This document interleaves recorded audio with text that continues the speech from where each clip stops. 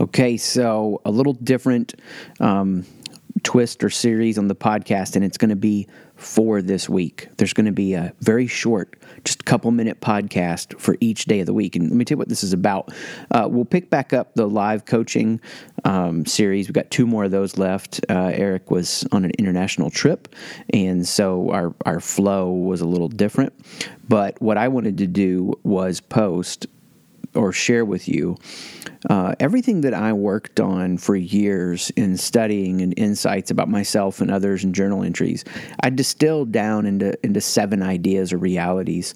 Ultimately, those are guiding reference points for me on a daily basis, and that's what the Writer book explored from an angle of these are mistakes that you make that will build a life you hate.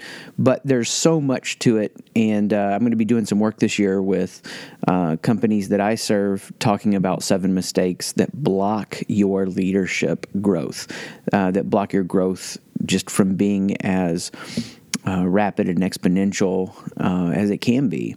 What I wanted to do for the next 7 days is read to you what I read. So on Monday, I read this paragraph. On Tuesday, I read this paragraph, and it's all under this big idea. So we're going to do that Monday through Sunday. I'll post these, and then they'll be back. They'll be there as a reference point, and it's something that you can just take a few minutes to listen to and get a perspective on. So for me, Monday, here's the big idea.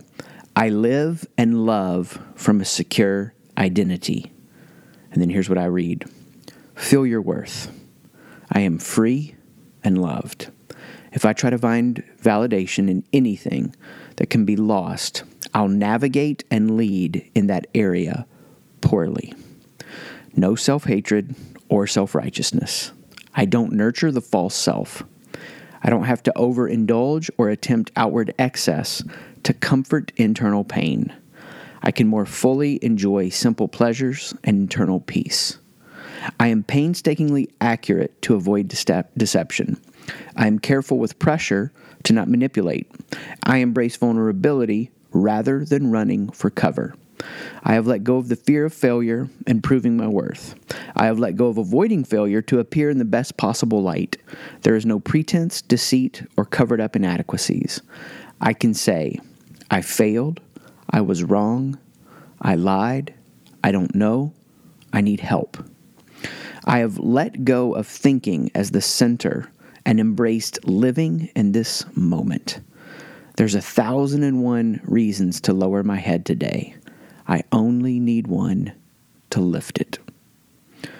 So I could have given a lot of explanation on those, but I read over that, and they're really deep and just organizing thoughts for me. And I don't read these in a way to rigidly impose it on myself and I gotta believe this.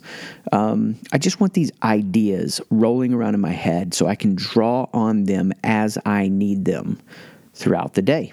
So that's Monday. I live and love from a secure identity. Peace.